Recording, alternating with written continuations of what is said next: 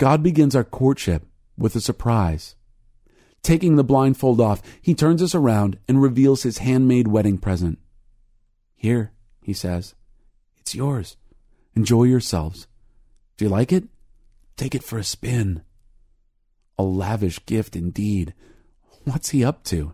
Flowers, chocolates, exotic vacations, dinners at the finest restaurants? Any person would feel pursued.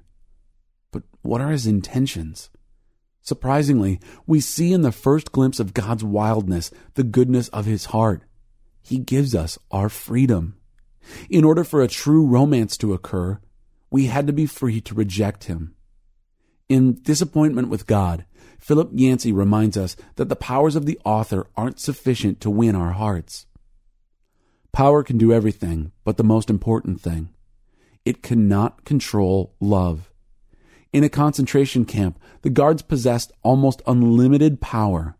By applying force, they can make you renounce your God, curse your family, work without pay, eat human excrement, kill and then bury your closest friend, or even your own mother.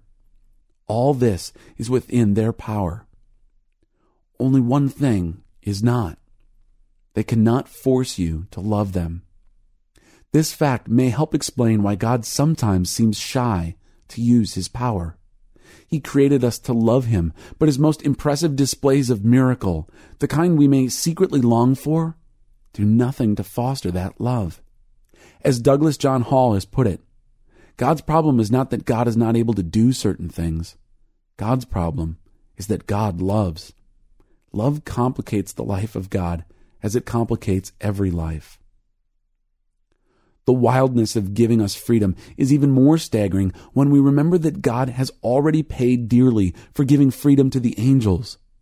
But because of his grand heart, he goes ahead and takes the risk, an enormous, colossal risk. The reason he didn't make puppets is because he wanted lovers.